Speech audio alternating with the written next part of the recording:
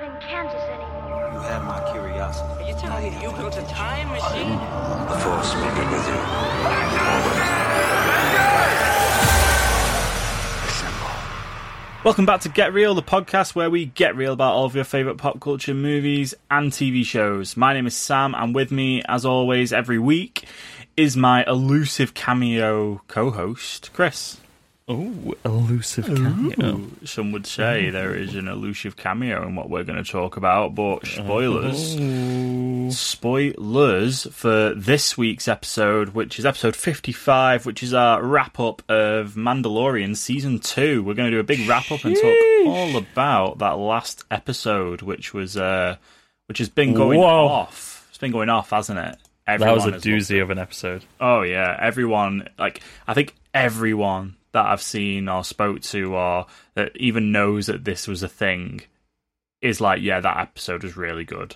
Yeah, everyone loved it. Like, they nailed the landing. Absolutely nailed it. And I love the way that this is almost our anniversary episode, and our first episode was...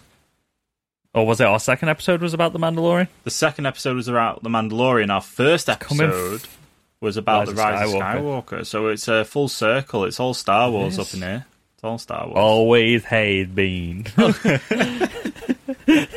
Would you be the one keeping the gun to my head, or would I be the one with the gun to your head? I think it's just... it's our podcast, and then the guy behind it is holding a gun to its head. And like the guy in front is like... It's just a Star Wars podcast, and then we're behind him, like, always has been. What? Oh my god, that is a meme that needs to be created. Like, it is. I need to. You need to get your meme making skills going, mate, and put that. I could do it in 2 minutes while we record. You know what? That is spoilers for our social post, but that's going to be our 1 year social post. Wait, it's secretly a Star Wars podcast? Always has been. Anyway, we got to get this rolling, haven't we? So, what have you been watching over the last week or so, mate? Oh, so many things. A lot. You've watched a lot. Just plowing through Christmas films, you know how it is. Today I actually went to see Elf in the cinema since the first time when I was a kid and I went to see it in the cinema. Nice. That was a little date day.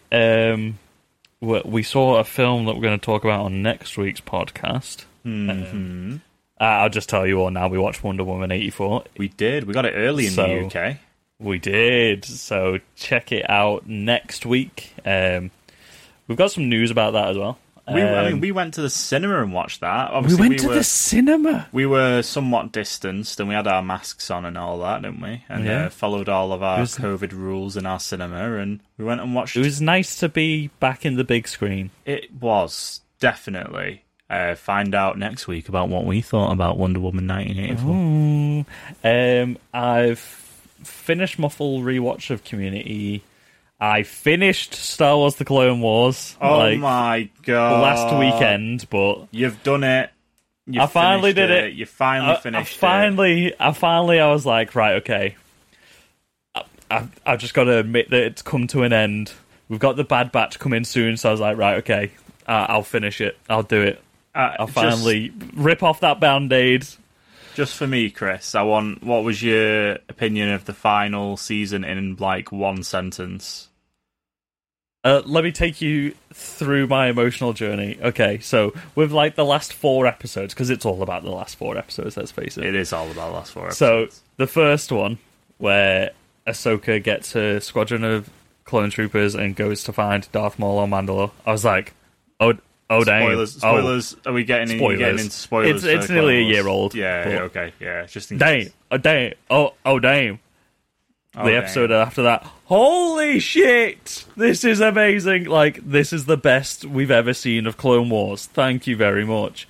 The episode after that, I was like, oh, taking it down a notch, but we got and then the last episode, just sad, just very sad. And then I was not expecting it to end like that. I was not expecting it. What an ending. Like, we got Vader in Clone Wars? What? That was the only thing that wasn't like majorly spoiled for me, was like the fact that we actually get a bit of Vader at the end, and Vader finds Ahsoka's lightsaber. It's a beautiful ending, really. It's a really beautiful ending. Oh, it was so cinematic as well. Like after they crashed the ship and stuff like that, it was just a beautiful cinematic. Very much so. Finale. Very somber as well. Very like slow and somber. But yeah, definitely. It kind of it's different, isn't it? It's not how you expect it to end. So maybe we do a little retrospect on that with the boys. Maybe we do. Maybe that's a good idea. That was the original idea, to get him on board, because we thought we would have had him on the podcast before The Mandalorian ended. Yeah, we thought we would have had him on for The Mandalorian, but here we are. Yeah, that's pretty much it that I'm going to really talk about watching. Cool. Yeah, what have you been watching? What have I been watching? What have you been watching? Well, I've been watching a little bit of The Man in the High Castle on Amazon. Oh, you know what? Very good. Very, very, very good. Like, I don't know what I was expecting, because I hadn't. It was one of the first original Amazon Prime things, wasn't it? Man in the High Castle. So I never really like. It was before I had things like Amazon Prime, because I think it's quite old now, the first season. But yeah, no, I'm really enjoying it. It surprised me that I do know anything about it before I go into it. Yeah, no, I know like the brief synopsis. Like, I've picked up the book a few times because it's also by the same writer as the original Blade Runner. Oh, okay, interesting. Yeah, it takes place in like 20 years after the Second World War. But it's based in a reality where Germany won the Second World War and took over the States. And it kind of follows the States and how that's kind of split between Japan and Nazi Germany. Yeah. And it's so interesting, because I'm a big buff into all World War II stuff anyway. It's a super interesting concept, and they go as far out as like putting Hitler in it, which is just like, I didn't realize Hitler was actually in it. Yeah, it's like as ballsy as anything, but the actual production value on it is so awesome for like season 1. So I'm on season 2 now, so I'm just kind of putting that on in the background.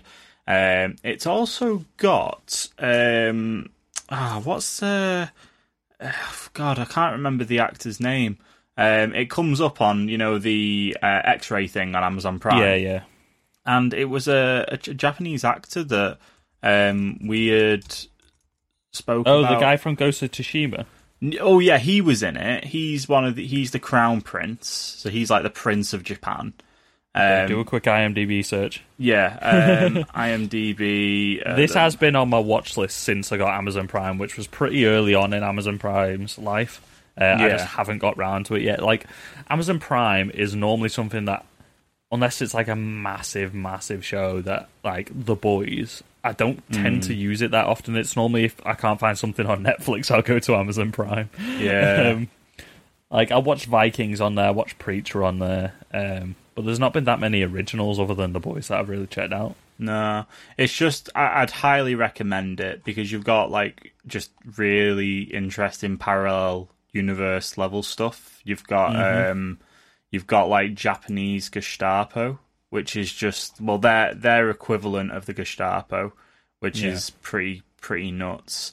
And obviously the guy who's in Ghost of Tsushima, like, he just appears in it because he's not got that gritty look about him. It's like you're kind of looking at him and thinking, hang on, why do I recognize you? It's got. I recognise you with less polygons. So it's got Hiro Kanagawa, who you would recognise, and I'm trying to remember. I'm sure the other guy that I'm thinking of was in. Is he in Parasite? I can't find him, unfortunately. But I definitely recognise the name. I'll chat with you afterwards about it. Okay. And also, other than that, I watched The Banker on Apple TV Plus. This is the first thing. Which one was that? The first thing I've watched on Apple TV Plus. It's got Samuel L. Jackson and Falcon. Anthony Mackie. Yeah, Anthony Mackie's in there. Both of those I don't two. remember that one. Basically, Anthony Mackie's a mathematical genius and he knows property in and out. Samuel L. Jackson is like an entrepreneur type. And it's a bit about how they kind of. It's based in obviously racist 50s 60s America, and they basically start a bit of like a property empire. But they front it with they don't front it themselves. But it's really good. It's the first thing that I've watched on Apple TV. It's also got Nicholas Hoult in it, who becomes kind of the front for their business. So you've got Nicholas Hoult, and then you've got Anthony Mackie and Samuel L. Jackson, kind of behind the scenes on it. But I've heard really good things about the Apple TV Plus stuff. I just haven't got round to checking any of it out, but they pump so much money into it because obviously it's Apple. They got all the money in the world, but they've got like amazing actors in everything. So we'll actually talk about an Apple TV movie later on. Yeah, like I said, I was really surprised. Like it was one of those things where I was a bit skeptical because I haven't really watched much on there, but I've heard good things about the stuff that is on there. So I think I'll definitely dive in a little bit more and enjoy a little bit more of the Apple TV stuff. But that's it. That's all I've been watching this week. So shall we jump into some news stories, mate? Take it away. So my first news story is this. We are the gold standard. You're back here in Hollywood making movies right now because of us. Because they believe in us and what we're doing. So, if you don't know what that is, that's Tom Cruise going absolutely apeshit at crew members from Mission Impossible on set. Yep. So, yeah, Mr. Cruise, whose name, Chris, I didn't realise, was actually Thomas Cruise Mapotha the Fourth. Yep. Yeah, that's amazing. That was a fact I didn't know. Anyway, is lost his temper at the crew for breaching COVID regulations, because he's been pumping a lot of his own money into it. He's been like paying insurance companies and like sorting a lot of that stuff out himself.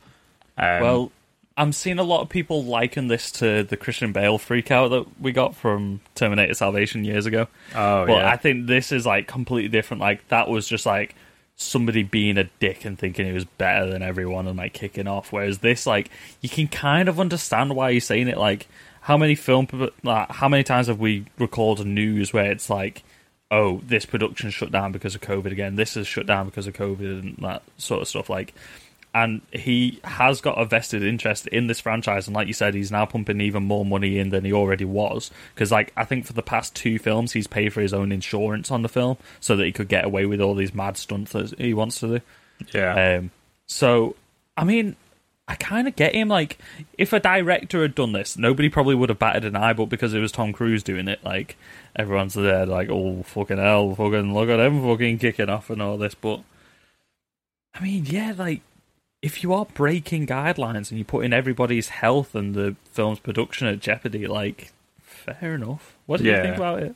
I agree with you, to be honest with you. I think that, especially when he's so personally invested into the franchise, and particularly this movie himself, where he's had to, like you say, fund a lot of his own insurance for his own stunts, but he's probably had to fund a lot of the stuff because of COVID. He goes on to talk about like how he's been on the phone to insurance companies, like, all night and stuff like that, and you know, it's fair play. I mean, nobody likes hearing a public figure like that talk to people like that, but you're only seeing one side of it if you're obviously thinking that he's in the wrong. Yeah, and I think it's not just him kicking off at like one individual person either. Like, I think the fact that like he's shouting and screaming like that, I think he's more trying to just address everybody, and like he is like obviously annoyed about the situation and stuff like that, but it's not like he's screaming in one person's face or anything like that. Like, he's telling the entire crew, basically telling them where they stand. Yeah, you're hearing it, not seeing it, and that's important to remember. You don't know what's actually going on. My next story is a bit of a sad one. It happened really not long after we recorded the last episode, but we lost Boba Fett actor Jeremy Bulloch at the age of 75, which is sad. Incredibly sad. I also thought it was a little bit spooky timing as well. Like, the character has finally been brought back, and he probably just had a chance to see the character be brought back, and then he passed away. Yeah, which I agree. Is kind of strange. Yeah, incredibly spooky timing. Incredibly sad as well. Like, we've lost so many from the original trilogy now. Mm-hmm. Kenny Baker, David Prowse, Carrie Fisher, Chewbacca, names leaving me. Help me out. Peter Mayhew. I couldn't remember his first name. There we go. Yeah, it's wow. It's sad. Yeah, it's sad.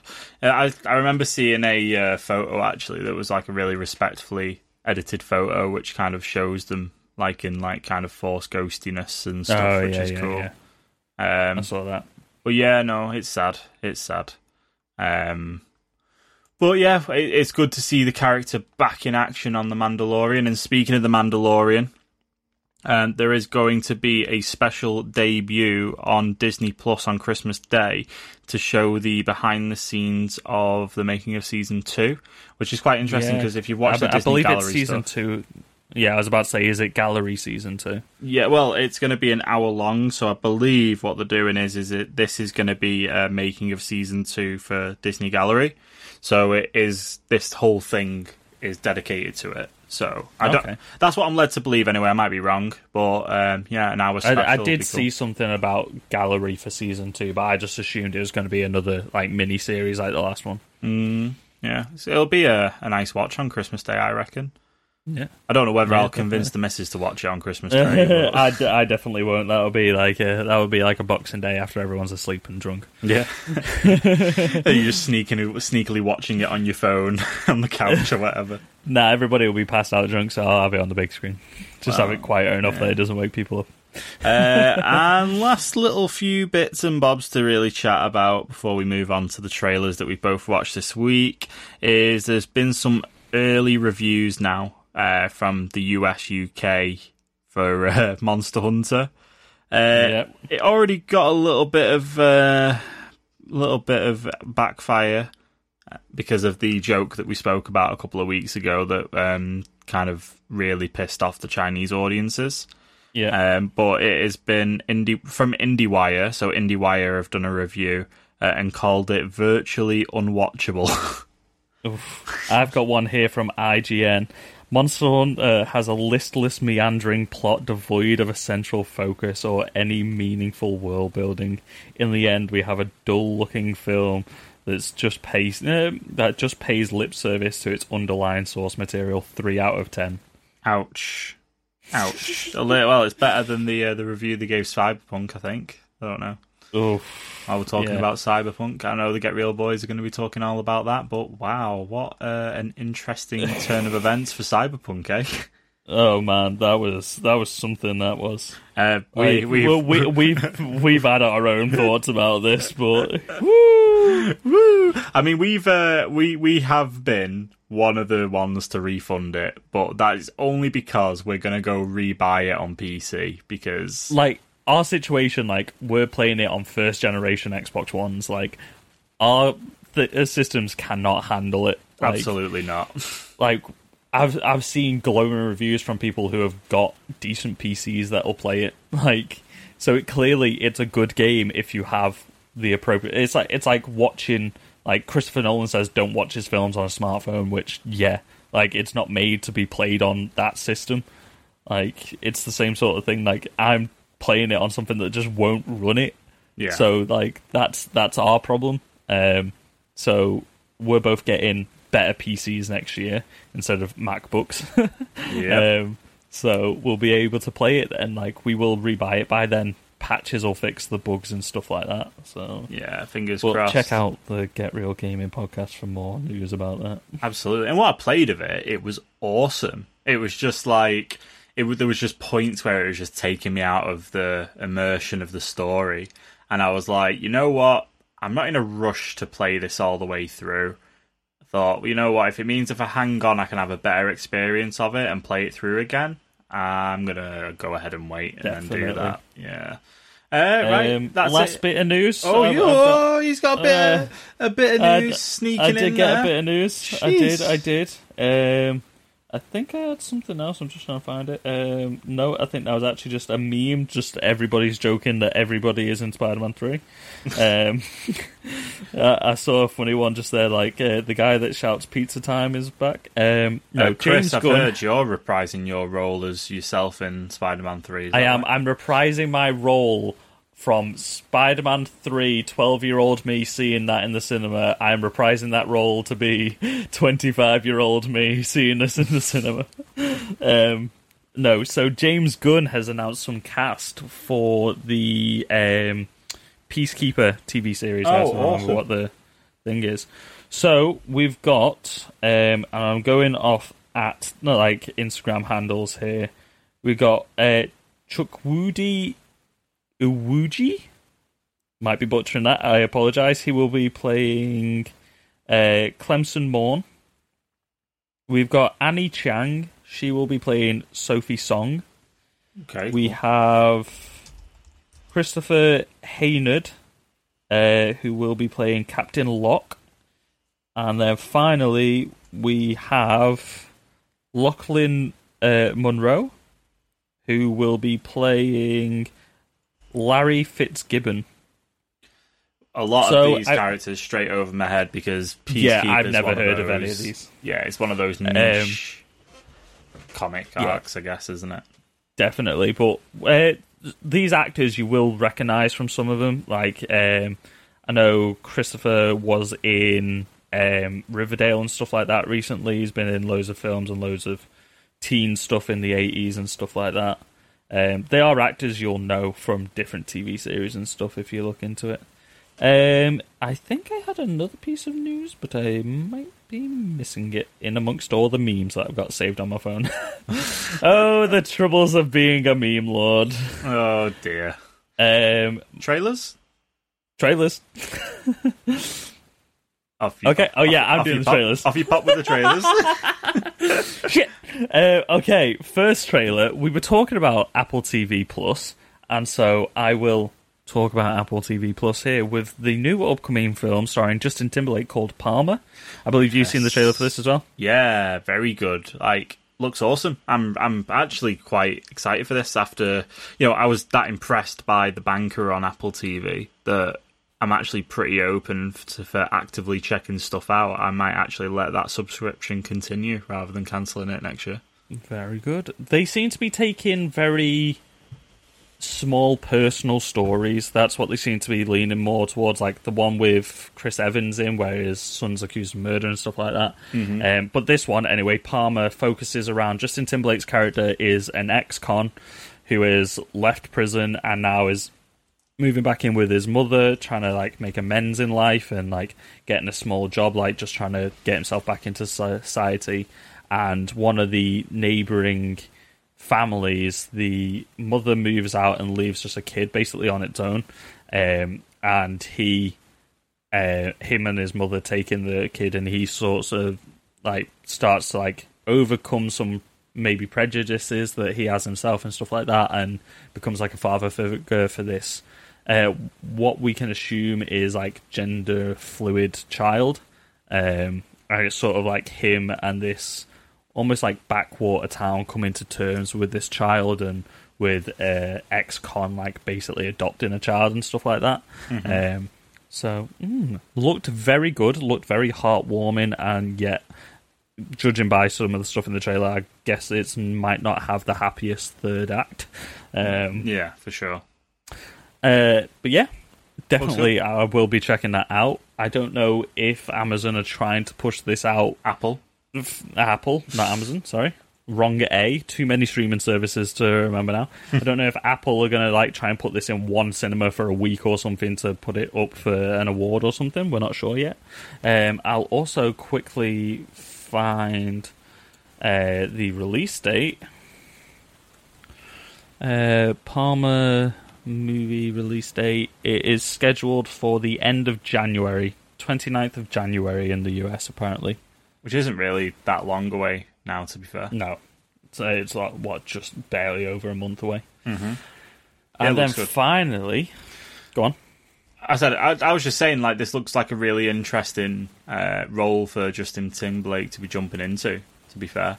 It looks... Do you know what? I think he is a really good actor. I think sometimes he takes, like, the quick, easy film, like, you know, like all these comedies and stuff that he's in and stuff. But most of the time, when he picks a good role, he is really good in it. Mm-hmm. Like, even, like, Inside Llewyn Davis, he's great in.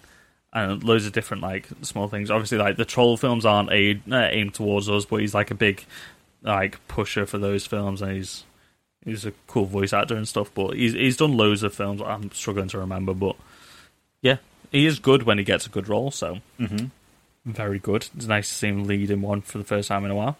And then secondly, we have a trailer for Nobody, which I was really surprised by how good this looked. Like, I thought it might just be like a bit of like a throwaway joke movie, but so this is Bob Odenkirk.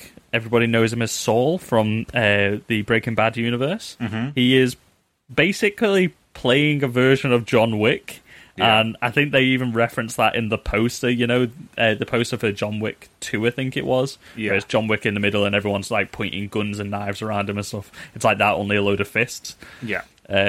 He plays an ex-auditor, who is basically like the cleanup crew, like assassin type character who's left all that behind. He started a family and everything like that, but then his past comes back to haunt him. Yeah, I was not expecting this at all. Yeah, it looks... I was really surprised by this as well. Like, it looks pretty fun. Looks like a really fun watch. I don't think it's going to break any barriers down. I don't think it's going to be like the next... I don't think it's going to be the next John Wick. But Bob Odenkirk is an awesome actor. I really like him in everything that he's in. So I think the reason it's gaining so much traction is because it's Bob Odenkirk. Like, it's a real, like, heel turn for him. Mm-hmm.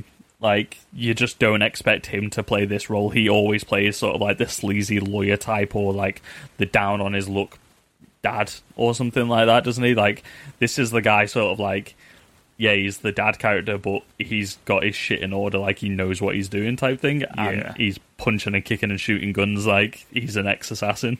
Seems proper weird. Christopher Lloyd is playing his dad in it, and did you notice who was playing his wife? I didn't. It was a bit ago I watched it. It was Connie Nielsen who plays Hippolyta from Wonder Woman's mother. Oh, yeah, okay, that's where I recognised her from. Yeah. Straight away I was like, is that Connie? Is that Connie Nielsen? Yeah. Awesome. But yeah, February 26th in the US, I believe, and it's saying UK release date is March 5th. Cool. So a week later. Yeah. Well, we've got that to look forward to. Also, one more bit of news. I'll say it here because it kind of... Wonder Woman is getting a digital release in the UK as well now. That's coming out on the 13th or 16th of January. Let me just double check that date. 13th of January, yeah. And that's going to be coming through Sky at the moment, so I'm not sure what online services we'll get it through. Maybe Now TV, because they normally have Sky cool. products. But that's for the UK fans. If you don't want to risk going to the cinema at the moment, you will be able to catch it at home just a couple of weeks after everybody else. Sweet. I'll say that now so that people know ahead of time. They don't need to wait an extra week until we're talking about Wonder Woman. Wonder Woman. And I'm not going to spoil what I'm going to say next episode, but you might want to rent this film. Okay, very good. Shall we talk about Mandalorian? I think we should talk about the Mandalorian. Shall we recap the season so far. Yes. We've spoke about it a lot at detail, right? But let's just summarise everything before. So let's talk about it as a whole, right? Rather than talking about each episode, because we've already done that. Yeah. If you've been listening to the podcast, we've been talking about The Mandalorian every week. But what have you thought about Season 2 up until the finale? So much better than Season 1. Like, I really liked Season 1, but it felt a bit small. And I think they were kind of playing it safe with the first season. Whereas this season, they have just gone balls to the wall with everything. It's not just small corridors and everything. They've gone out and shot on location as well. Everything is bigger and better. The story was a lot more engaging. And it had more stakes, I feel, than Season 1. Because after he sort of saves Grogu at like the episode 3 mark of Season 1, like, there weren't massive stakes, it didn't feel like, until all of a sudden Moff Gideon appeared in the final episode. Mm-hmm. Like, it was sort of like one-and-done episodes a little bit in Season 1, whereas this was obviously a constant narrative throughout. I thought it worked amazingly, and I really need Season 3 right now. Yeah. I think they literally just took every opportunity they could to do everything they wanted in Season 2. Like, the writer's room just gave them the keys to the palace type thing. Yeah, defo. And they were just there like, right, which characters do we love? What characters do we like from the Legends that isn't canon anymore that we want to reintroduce? Which characters have we made that we want to bring back in like a really cool way and introduce them to a new mainstream audience and stuff like that? So I literally think Season 2 was pretty damn flawless. Yeah, I agree, and the reviews definitely agree. Like, when you look at the IMDb reviews for Season 2, which we spoke about a lot when we've watched the episodes, for example, the one with Ahsoka being introduced in live action was given a 9.5. The one where Boba Fett gets his armor back, 9.3. The Marshal, 9 out of 10. The latest episode, Chris, the finale, has already had the most IMDb reviews out of the entire season. Wow. To give you an idea, it's had 9,000 more reviews than the one with Ahsoka in it, which is just nuts. And it's given it a 9.9 out of 10. Oh my god. Right, well, I've got a review here from IGN. They gave it a 10 out of 10 masterpiece, is what they called it. Yeah. Season 2 finale brings Star Wars past and future together in a rousing finale, and I'm not going to say what they say because that's a little bit spoilers, but it paves the way for Season 3. Yeah, 100%. That's how I'm going to reword that for now. So, like, to reflect on what you said a little bit about Season 1 versus Season 2, I agree. Like, they definitely gave them much more free reign in the second season to kind of say, right, okay, you can bring in these characters, let's really kind of start to tie the universe together with all the other the animated properties and stuff like that, set that all up for no doubt what was going to be the Rangers of the New Republic, all the new TV shows that we've had from the gateway pilots for everything. Yeah, that's it. The Ahsoka one and all that kind of business, all that sort of being set up. But I agree, like, when you compare it versus Season 1 felt like a lot of, like, let's introduce the new characters and let's focus on the new characters. You introduce Din Djarin, you introduce Cara Dune, you've got Baby Yoda, Grogu being introduced into it, you introduce Moff Gideon, you start to build these like smaller stories to just kind of get you to know the characters. And then, and I'm not saying this in a bad way, but this could have been a bad thing, depending if you hadn't known about Season 2 of The Mandalorian, right? If you'd never seen an episode of The Mandalorian as a Star Wars fan, and then you hear about the first ever live action TV show, and you hear them introduce all these different characters, like, you're talking Cobb Vanth, you're talking Bo-Katan, you're talking Ahsoka Tano, Boba Fett, and more, you would be like, oh, whoa. You know what I mean? You'd be almost a bit like, that's a lot. obviously, Lucasfilm deliver this incredibly well. Like, for what could have been an absolute just fan service to no end, almost probably a little bit much, potentially taking a lot of risks in reintroducing these characters back, and also bringing these characters from the animated series to live action. You had a lot of risks because people are precious about these characters, but they've just delivered it so well. I mean, obviously we're spoiling all of The Mandalorian Season 2, but we're not spoiling the finale yet. We'll let you know before we talk about the finale. But how they deliver Bo-Katan is awesome. How they delivered Ahsoka Tano was awesome.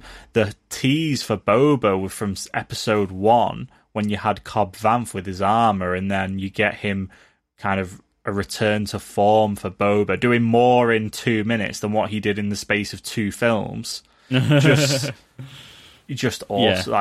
Like absolutely. Just and just keep your thought in your head there.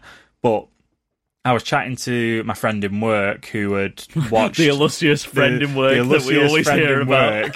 That is a massive Star Wars fan as well. Is your friend from work just Roose Luma? Is that who that is? Oh, I didn't want to bloody spoil it. It's only a year into the podcast. I didn't want to We're unraveling the mysteries. Anyway, yeah, my best friend Roose Luma, who's now known as... He doesn't even listen to the podcast, so it doesn't even matter. But... I forgot where I was going. Oh yeah, we were talking about how, you know, all like there is going to be a lot of Star Wars TV, like, and it's obviously doing the Marvel thing, but I think a lot of Star Wars fans are incredibly excited, but also slightly nervous about burnout and not want. And last time we had burnout, we had Solo, right? But and we don't have to talk about how fans reacted to that at all. We know that. But even if all the new TV seasons are at least the same quality as what we got in The Mandalorian Season 1, then I think it's an incredibly exciting time to be a Star Wars fan. Definitely. I think you put that really well. Like, I was worried after the investor meeting of burnout and oversaturation, but that is like spread out over like the next 2 years. So like that made me feel okay. Maybe we'll have to wait like a year and a half to 2 years, maybe between seasons, because there's that many different shows. And I think comparing it to Solo was a good thing. Like, that was like every year we were going to the cinema and we were getting a different Star Wars film now. After like the rest of like history, like we've had to go like 4 or 5 years, like 3 to 5 years for a new Star Wars film or something like that. And then Disney got the keys and like it was pumping it out like 1 year after another, and they were wavering in quality. That I think is where burnout comes from. Whereas with this, with all these different series, you can pick and choose what you watch. It's not like essential viewing for you to go to the cinema every time. Like, you do have the opportunity to just be there like, I don't really fancy watching like the High Republic series that they've announced or something like that. If somebody's like, that's like too deep lore, too deep canon, it's got no ties to anything else that I know, so I'm just going to leave that one out. Like, it gives you that opportunity, whereas when we were getting a new film every year, it was essential viewing to stay up to date with Star Wars, and like that's where burnout came from. And to be clear, we're only excitingly apprehensive about all these shows only because we want them to all be really good. Yeah, definitely. And it has the potential to be like, we've seen the quality of what they can do now, and I think Season 2 did a great job of playing like giving us what we want and bringing back like legends and canon and stuff like that. Diving deep into the lore, but still letting this new story be told without it being overshadowed by Ahsoka and Boba and stuff like that, and Bo-Katan. Like, they were supporting characters in this narrative. So if they carry on with this healthy balance of like, bring back the stuff that we love but in a new way, and we don't let it interrupt with new narratives, then I think that'll keep the burnout at bay. I think after this season, which has obviously been incredibly good and some of the best Star Wars that we've probably had, if you would, if you told me about the Cassian Andor series 3 years ago before me watching this, I would have probably have been like, I'm not very excited about that at all. Mm-hmm. But after seeing this, and obviously we've seen bits of the concept art and stuff, and just what Star Wars can do with TV, and let's remember, this is TV. This isn't a film. This isn't some kind of limited series. This is a TV show. TV show. Streaming service show. You compare this to Arrow or The Flash. You know what I mean? It's like you compare it with any other TV show, and it's just so good. And also, you'd be comparing this to like a HBO series or something. Like Game of Thrones is like what you should be putting this up next to it, and like, let's be honest, it sticks to the landing a lot. It does, yeah, it does, and it does an incredibly good job of getting me so excited for Andor. Looking now that Andor's going to have 12 episodes in season 1, which is awesome. And then, the Obi-Wan Kenobi series being a limited series, which is obviously going to have quite, you tend to find with your limited series stuff is it is a bit like watching a 6-hour-long film. And just seeing what they can do, especially in the finale, it's just like, I have to stop thinking about Obi-Wan Kenobi is going to be a thing, because I'm just getting so impatient for it. What I'm hoping for as well is I hope they keep Jon Favreau and Dave Filoni in mind with all these new series going forward as well, even if it's just like a consultation role or like on the writers board or a producer or something, like, because they've proven that they can nail the landing. They've proven that they can pay lip service to legends but also keep it like a self-contained story and not go into too far. Like, they've proven time and time again that these two are like the guys to go for with it. Like, we are getting amazing voices coming into it. Like, we've got Taika Waititi coming into the franchise. We've got Patty Jenkins coming into the franchise and stuff like that.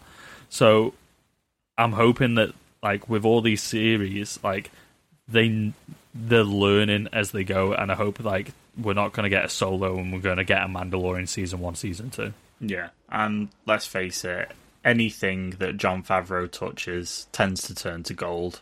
Like Elf, like Iron Man. Like, yeah, like let's like not like breeze over that. He started the MCU. If it wasn't for Jon Favreau, we wouldn't have got Endgame. Well, so like, wow.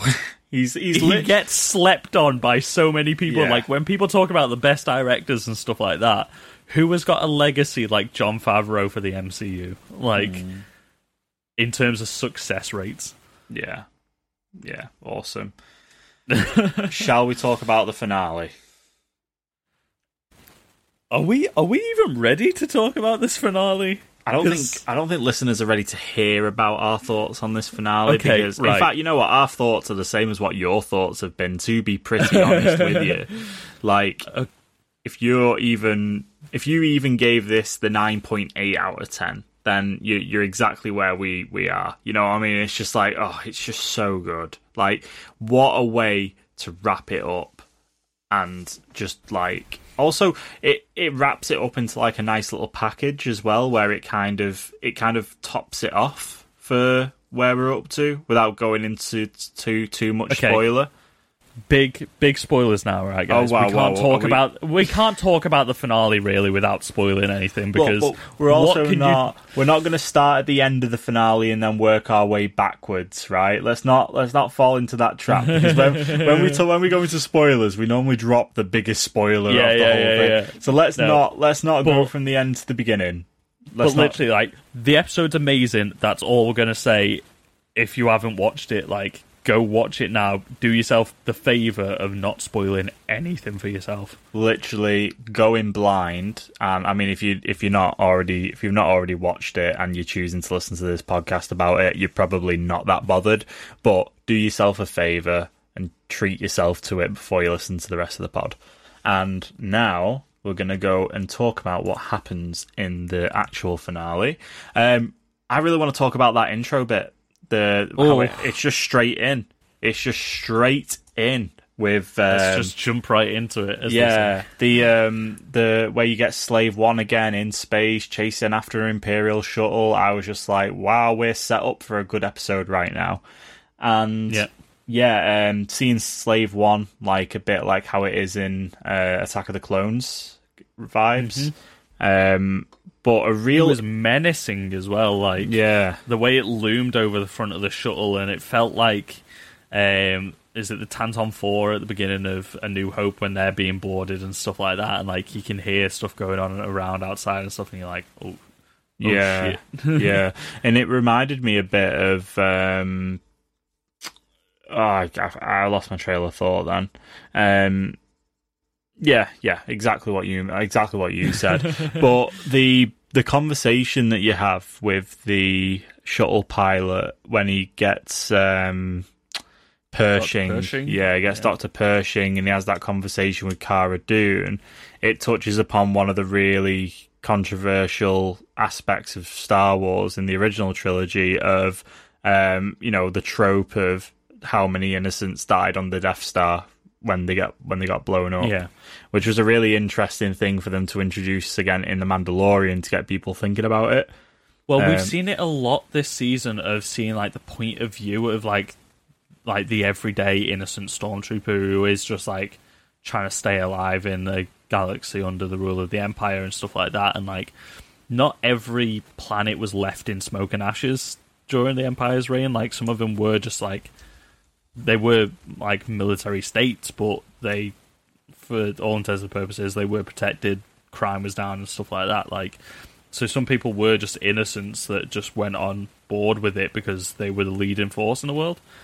But then, like this episode, we hear that again, and like I sort of like stopped to think. I was like, oh wow, they are really humanizing him. And then like he takes like a bit of a heel turn just there, and he basically reverses that, and he's like, yeah, well, blowing up Alderaan was just like necessary, wasn't it? And it's like, yeah.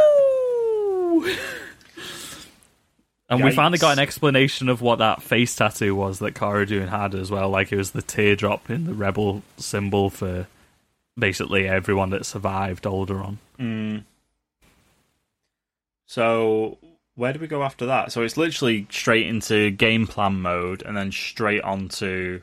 Well, we go get Bo-Katan back as well. Oh, who still has the gauntlet from Clone Wars as well. Yeah, and to just talk about this scene, this was just such a good Boba scene.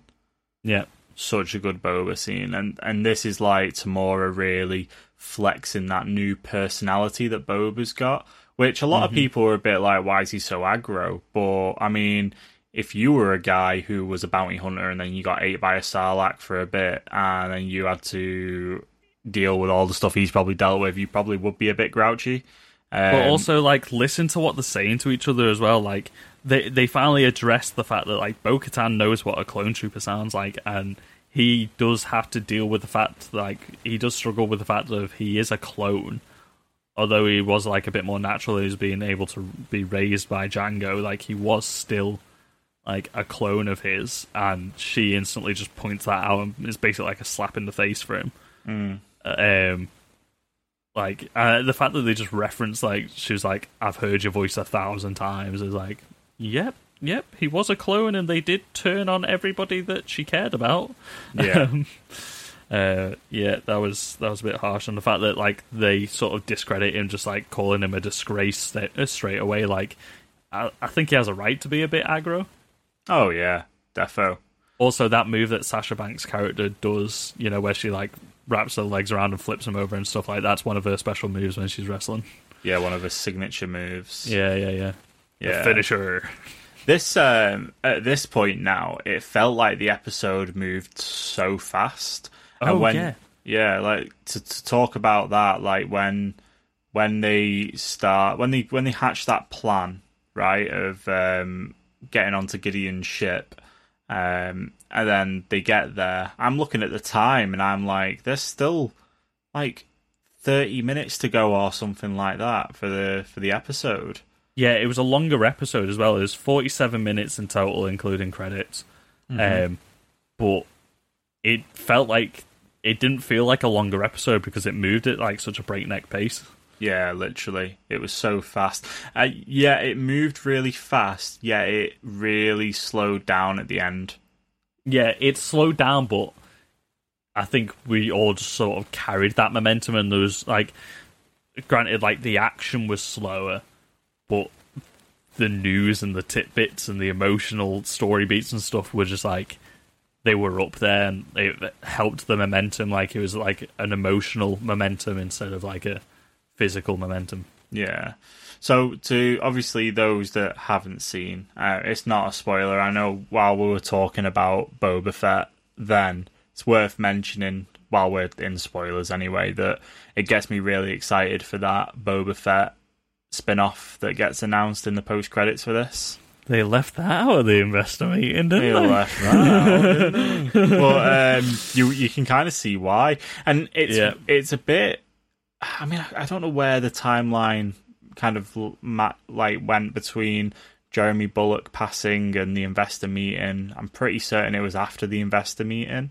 Yeah. But it's almost a bit like I say, it's almost like a bit of a weird coincidence of how it lines up, where that's the one thing that they hold until the end of the episode, you know? Yeah.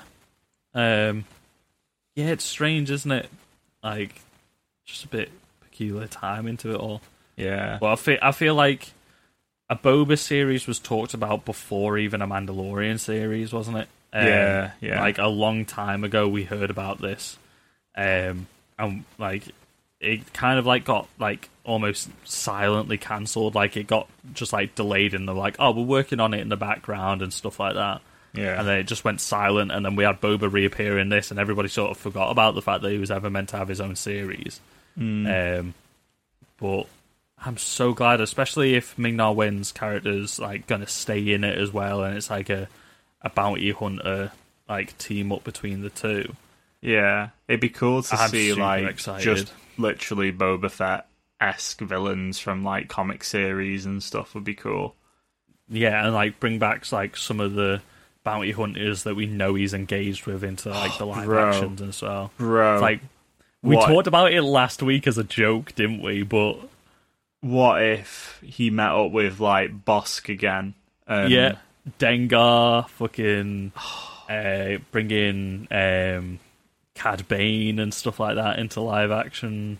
Yeah, it'd be so good. Plus, he just bring looks back IG-88 and stuff. Plus, Din Djarin looks awesome. The Mandalorian looks awesome, but the Boba Fett armor just looks so good now. Like, I think the black robes really kind of complement it now with this new look, and just this kind of, like, I was saying to Bruce Loomer in work that he kind of leans into that. Is it Maori? Yeah, Maori. Yeah, Maori bouncer kind of stereotype a little bit, with, like, how he kind of composes himself a bit now as Boba Fett. He kind of, like, leans into that. We spoke about that with, like, that that episode where he comes back and we see him fighting and everything like that. Like, his fighting style leans more into that. Like, his attitude, like, even the facial expressions that he was pulling was, like, classic sort of, like, Polynesian and Maori, like, fighting styles and stuff like that. Yeah. I heard he could be appearing in either the Obi-Wan Kenobi Limited series, or he could be appearing in the Ahsoka Tano series as either himself or potentially a clone. That would be pretty cool. Yeah, I could imagine maybe, like, a Commander Cody in the Obi-Wan series, and then maybe, like, a Rex or something in the Ahsoka series. Yeah, de-age him. I haven't finished Rebels yet, so I don't know which of the clones make it out of Rebels. I can't really remember either, to be honest with you. So you've got that as a surprise, because I can't tell you. But, like, you've got like the relationship between like Ahsoka and the clone troopers and stuff like that, and we see that again in Rebels. So if the Ahsoka series is taking place where we think it is, like during the Mandalorian's time period where she's hunting down Thrawn and stuff like that, maybe like following on, whoever makes it out of Rebels could team up. Mm-hmm. You've still got all that to find out. It's so weird. And it would give him more time without the helmet, because I don't imagine Boba Fett's going to take his helmet off much. No, probably not. Because he basically like came from what went on to like become the Death Watch and stuff, didn't he? So like they were all like hardcore Mandalorians, weren't they? Yeah. Let's move it on a bit. So let's, you get them fighting on the ship and all that. That's all pretty cool action stuff. Then you get the Dark Troopers deployed. Wow. Terminator 2 style, pry open that fucking door. It's interesting because you're seeing the droids in here, which you tend to just see. You don't really see powerful droids in the movies really like that. You tend to see them in like video games. And it kind of reminded me of like, the elites you'd normally face in video games where it's like, oh, right, you're going to have to do this, or you've got to take them out in like a particular way. Yeah, a bit like this Imperial security droids in Fallen Order. It's like kind of had that vibe about it.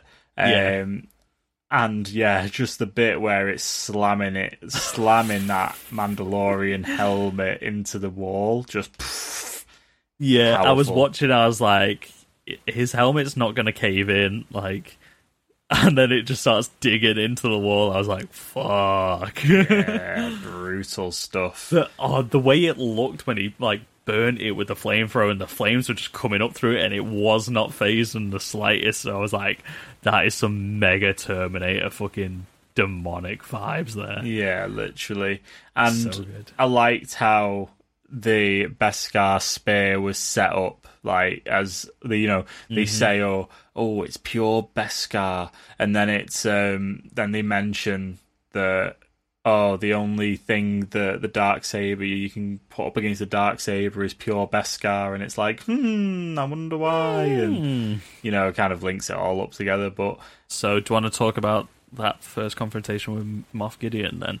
Yeah, I like how he faked out. Because I thought for a second, we were going to get that again, that weird kind of, the Empire, you can kind of reason with them. And I was a bit like, that's a bit odd. And then he obviously goes full bad guy then and tries to take out Din.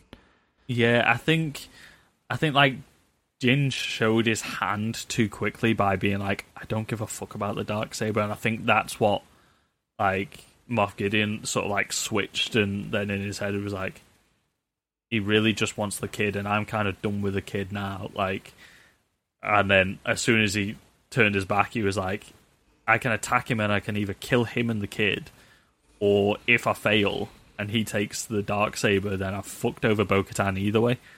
Like he said, like, just assume that I know everything already. Like, he's so smart that, like, he could have in that moment been there just like, it's a win-win for me either way. Like, I still win over somebody in the end of this, and I'll be able to escape because the Dark Troopers are going to come back because they just got sucked into outer space. You're not getting rid of them that easy. Yeah, he's like one step ahead in his thinking, isn't he? Yeah. That fight scene was so cool. And did you notice as well, like, we saw when Ahsoka fought against I can't remember how they called her, but the woman who was in charge of the town during Ahsoka's episode. Yeah. I can't remember what they called her in the village. But when she fought with the lightsabers, like, the Beskar spear or anything didn't, like, react to it. Like, it was fine. It just held it off like another lightsaber. But when he was fighting against the Darksaber, because it's like a proper blade, isn't it? And it's like, it's meant to be more powerful and everything like that. When he held it against it, it started to, like, superheat the metal and stuff like that. Yeah, it was cool. Yeah, it showed that, like, it was stronger than, like, a lightsaber, which was pretty cool. Pretty awesome. Ooh. And then we talk about when they get to the bridge. The bridge happens, that's a thing. And then something else happens at the bridge, Chris, doesn't it? Oh, no, nothing else happens. I think the rest of the episode was kind of boring after that. Nothing else happened. We can just move on. All right, yeah, thanks for listening. Make sure you check us out on Facebook, Instagram, Twitter. No, there's the whole thing, by the way, first, before we get on to that thing that we're alluding to, where it has that whole fake out with the Darksaber thing, where it's like you're going to have to fight Din to get the Darksaber because you beat me. And I thought, I'm not going to lie, that bit felt a bit shoehorned in. And it was a bit like, what? It was a bit like Giancarlo was like, right, let me just remind you all about that thing from the Clone Wars and Rebels. And it's like, yeah, okay, great. But I get it. It was cool that they linked it in. And it was a cool fake out when it didn't happen. But I was a bit like, all right, yeah, story time. I think that was the biggest setup for Season 3. Defo. Yeah, I agree. So let's talk about this now. Like, yeah, they are bringing it back from Clone Wars, but in Rebels, like, Sabine just finds it and gives it to Bo-Katan, and that's how Bo-Katan, like, gets it and gets back Mandalore in Rebels, isn't it? So in between Rebels and now, she has lost that Darksaber to Gideon. And we're going to guess it's probably through some sort of combat or something, like she's been outsmarted by him, and she's ended up losing it. So, like, before that, like, she just took the Darksaber off Sabine, and she really didn't, like, sort of, like, care about the rule of you need to win it in combat type thing. But I think the fact that she was bested by Gideon, now she's not just willing to accept it back, like, when Jin was like, right, okay, we're fighting, I yield, take it. Like, I think she now has, like, realised that it is the narrative behind it, and it is the power that the story and the power that the jewel brings. Like, she needs to earn it back. Like, she wanted the fight with Gideon, or she wanted to outsmart Gideon herself to get it back, but when Jin just came in with it, then she was like, for fuck's sake, like, I've not earned this, so I can't take it off you in any way. I can't even, like, fake the fight and let you...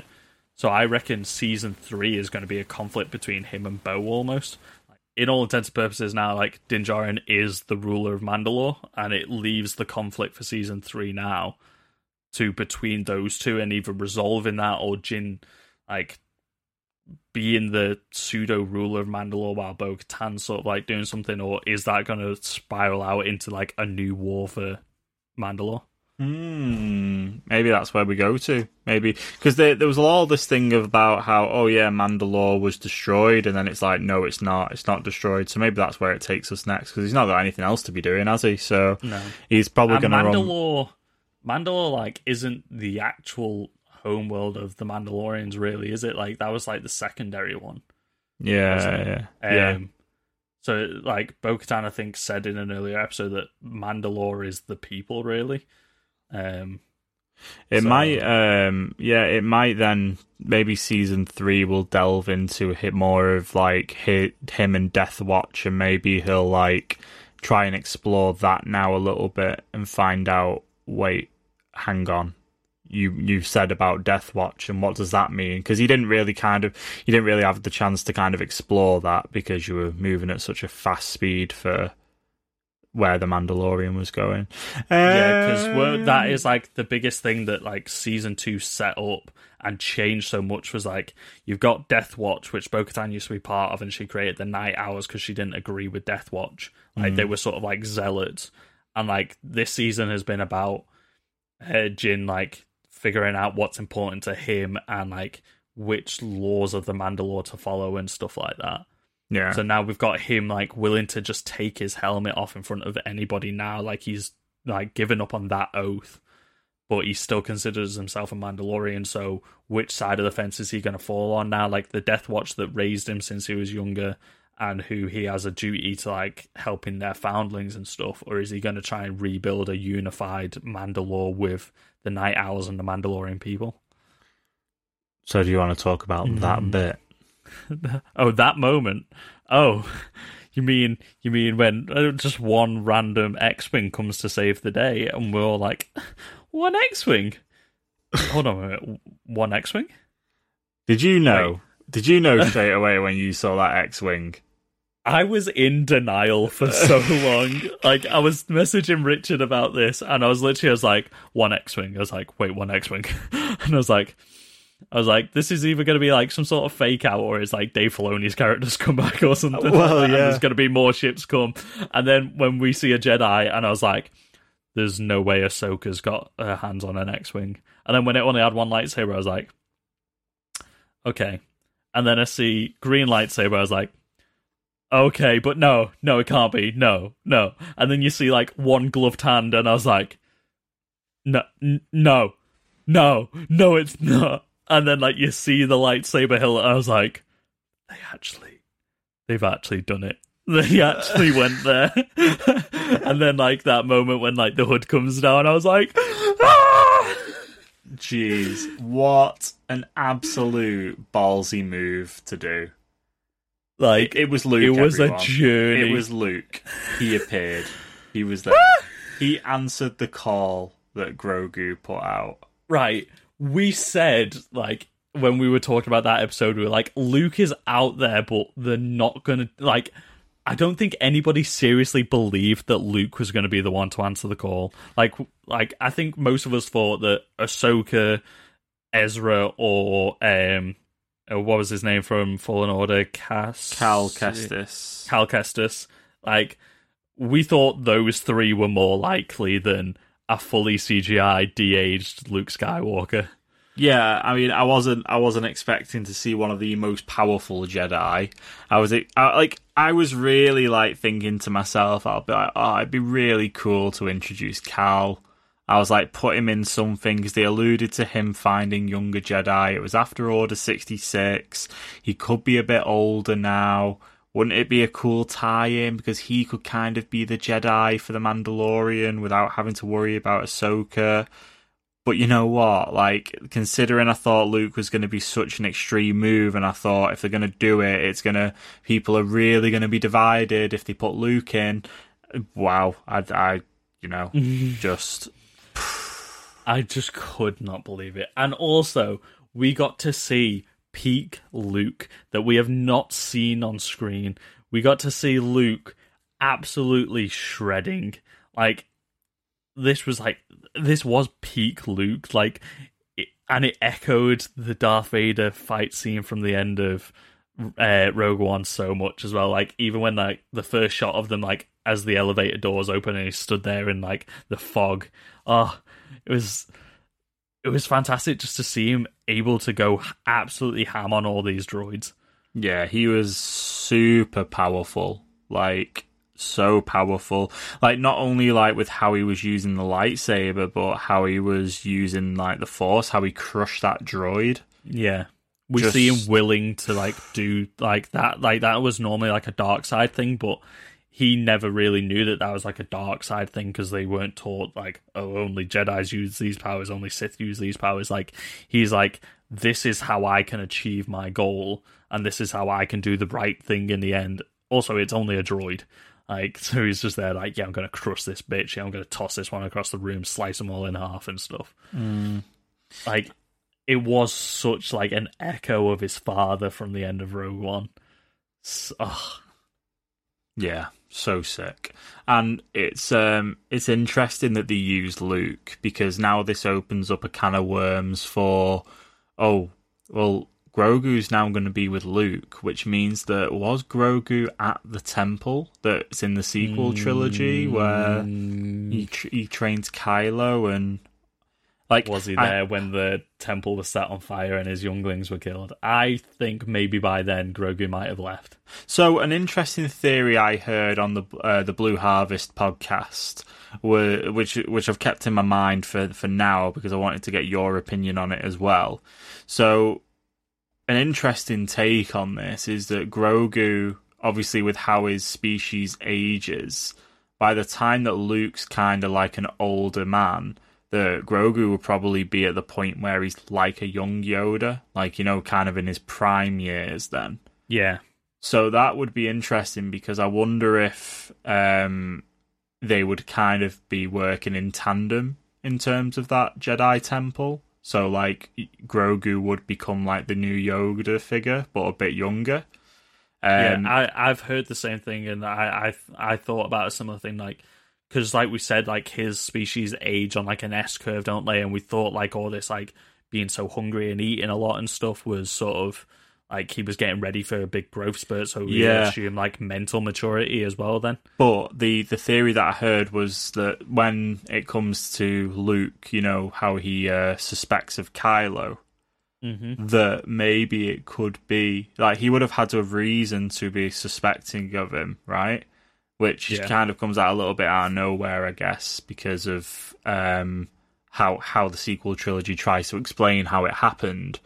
But the actual thing, the theory is what if Grogu was the one who sensed it in Kylo and then told Luke and was like, possibly, yo, I'm out of here because he's fallen.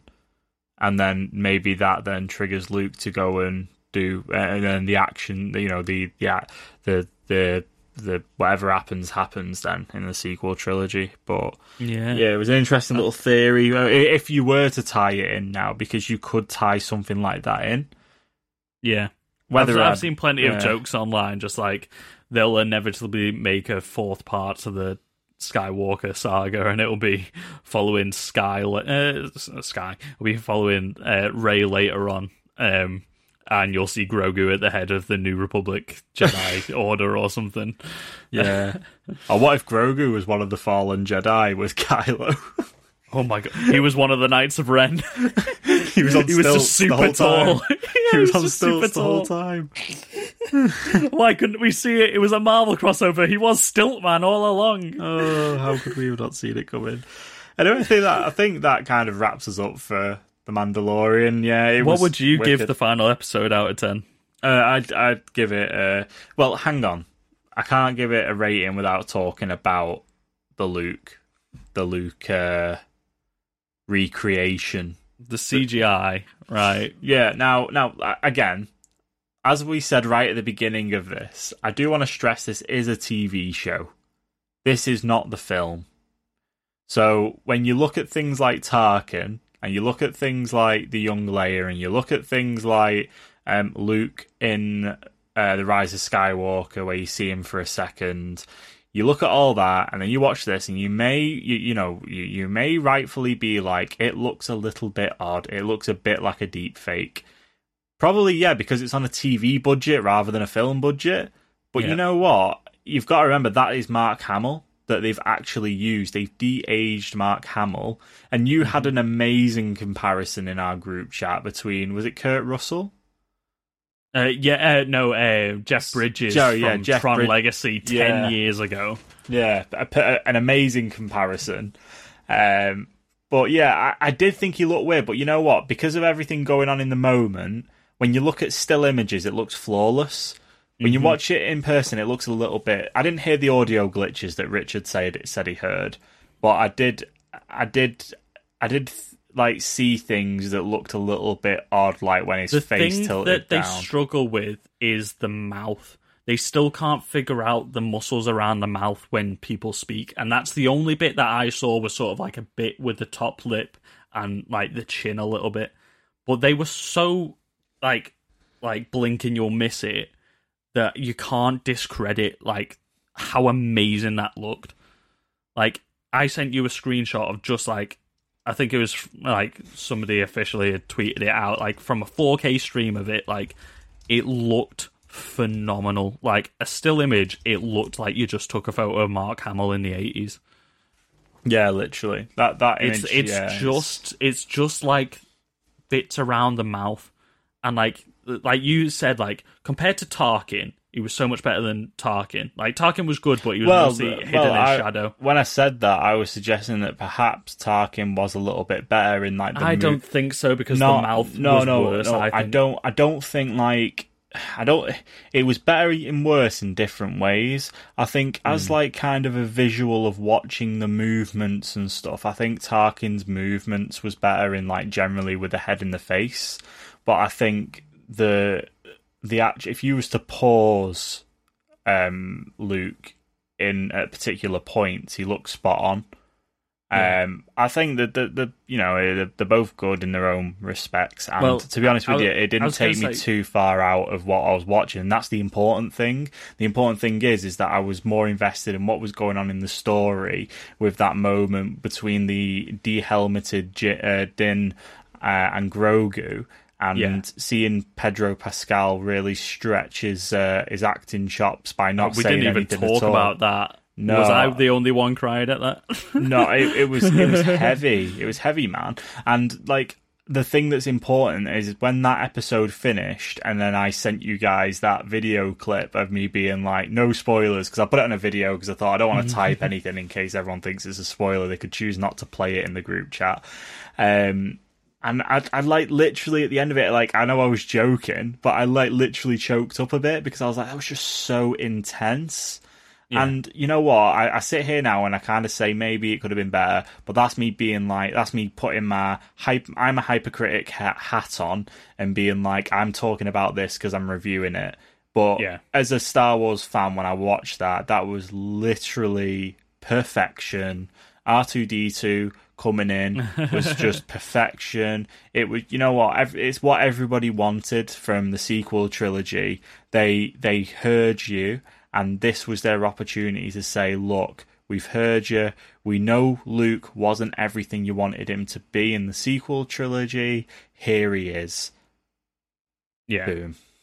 Literally, like, we got the peak performance, Luke. Like, it was, like, not 100%, but, like, it was better than some versions of de-aging that we've had. It wasn't quite as good as other versions, like you said. Like, I think... Like, you can see the difference. Like, the scene from Rise of Skywalker where we had the de-aged version. The de-aged version of Luke in the helmet looked pretty damn good, but then the de-aged version of Leia looked like a PlayStation 2 graphic. And that was in the same scene in the same film, whereas this just, like... I think the biggest problem for people is the fact that we know what he looks like now, so you've got in your head that it can't be real, and I think that makes it look less real for people. But... he can't overshadow the like you said, the emotional arc of that final scene was like Jin taking his helmet off in front of everybody, and you finally got like that moment, which again echoed Luke and his father from the end of Return of the Jedi, where he wants to look on him with his own eyes, like for the only time essentially. So this is the first time that he's ever had his helmet off, not looking through like the thermal optics or anything like that inside his helmet, looking on Grogu, and it's the first time Grogu's ever seen his face. It's like the last thing he'll remember is he leaves is seeing Din Djarin's face for the first time and seeing like this new father figure for him. Yeah. And that makes the parting so much more like heartbreaking, like knowing that like it's for the best reasons, but it's going to be a while before he sees that face ever again. Yeah, and like I say, what a way to kind of wrap it up and put a nice little neat bow on the top of the, not just season 2, but season 1 as well as a whole. Like these two seasons is like one journey. Yeah, it kind of like resets The Mandalorian for season 3. Yeah, which is probably the best thing they could have possibly done with it. Yeah, I think it will do them the world of good for like them not having to worry about the kid for an entire season. Like Din Djarin will be able to go and do other big stories without constantly having to worry about Grogu. And then maybe in season 4 or season 5, once, because we know they're going up to like at least a season 5. We know that like when he returns, it will be so much stronger. It will be a more impactful character. Like Grogu won't be passive anymore. He'll be an active character, and Jim will have grown along as well. So it might do him good to like have a season with maybe those two not interacting all that much. Shall we talk about the post-credits scene for a sec then? Yes, we talked about it briefly, but Boba be back, baby. Bib Fortuna. Did you know who was playing Bib Fortuna? No, I didn't know who was playing Our man, Matthew Wood. Matthews Wood? Yeah, Grievous's voice. That was Matthew Wood. Nice. Playing Bib Fortuna. Which was interesting. I did not realise. Yeah. Did you hear all the references? The McClunky. I heard the McClunky. Yeah. People are thinking that that's now a new swear word in the Star Wars universe. People think that's like a swear word. Yeah, he was like, Weequay, McClunky. Yeah, we also had one of the dancers that Boba Fett was flirting with in Return of the Jedi was in there as well. Yes, that's a good point, yeah. Yeah, like, that was so cool that he's gone back there to, like, take his seat on the throne. It's just there, like, I've got my armor back now. I am who I'm meant to be. I'm taking this universe by storm now. Like, yeah. I've been through enough shit. I've been through a Sarlacc pit and back. Like, yeah. I like how Bib Fortuna had a few too many space pies and put the... He's living that Jabba the Hutt lifestyle now, isn't he? Yeah. So cool. The thing is, though, if he like got super fat, then he would look like Jabba the Hutt, but with a human's body attached to it because of that tail that he's got. Yeah, that's a good point, actually. Be like, imagine like Boba Fett with like a little tiny like humanoid body hanging under the bottom of it. We have spoke about our thoughts for the Boba Fett sequel, the Boba Fett TV series. Sorry, but what a good little nod and a little bit of an after credits thing. A lot of people probably and a lot of people probably would have switched off. I mean, they might have wondered why there was no concept art at the end, but well, that's what clued me up. I was like, why is there no concept art? And I was like, why is there now 7 minutes of credits? Yeah. I was like, you normally get barely get 7 minutes if it's like Avengers Endgame. And I was like, So I just sort of like hovered my mouse over like the bar and I saw Jabba's palace. I was like, there's a fucking poster. Well, thankfully I was already tipped off to wait through the credits. I was like, okay, cool, I'll make sure I don't miss it.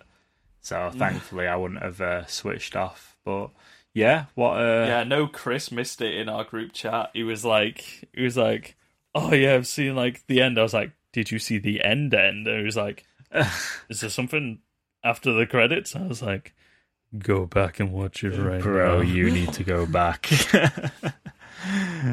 Right, awesome. I think that wraps us up, right? I think that does wrap us up. I think it wraps us up into a nice little Also, guys, tidy bow. Merry Christmas. Merry because Christmas. The next episode you're going to get will be after Christmas, so Merry Christmas. If you've listened this far, thank you so much. Have a great year. Hope you get everything you wanted for Christmas. Also, don't forget to send love to everybody that you can't be with this year. Yeah, and Merry Christmas from me too. And we'll catch you next week when we chat all about Wonder Woman 1984. But to leave you off, make sure you check us out, Facebook, Instagram, Twitter, at GetRealPod. And also you can drop us an email, getrealpoduk@gmail.com if you'd like to. You can drop us an email. Don't use our email to sign up to shit. Yeah, and please don't do that now that Chris has planted the seed. My phone's blowing up more from these spammy emails than anything else at the moment. Hate it. Absolutely hate it. I'm laughing, but I hate it. Anyway, right. Chris, how can people support us as well? Best way to support the podcast is to leave us a rate and review on whatever platform you listen to us on. Head over to Podchaser if you want to leave us a rate and review on there because it'll syndicate it to all the other podcast distributors. Don't forget to follow us on Spotify. If you want, just put us on loop on Spotify at 3 times speed. That would be great. Thanks. Whenever we share out an Instagram post, don't forget to share it with a friend. Share this podcast. You know what? As a little gift to one of your mates this Christmas, just send him a link to the podcast. That could be a birthday present. Christmas present. Maybe your birthday's on Christmas Day. Could be a Merry New Year present. In which case, I feel sorry for you. Yeah, Merry New Year. Coming to America's 2's coming out soon. Don't forget to check out the Get Real Gaming Boys over on their podcast as well. They'll be talking everything about the controversy with Cyberpunk this week. I don't know if they're doing anything Christmassy themed other than that. But yeah, thank you so much for listening, guys. Have a Merry Christmas, and we'll see you guys just before the new year. See you later. 1 year anniversary. 1 whole year. We've done a year. Bye for now.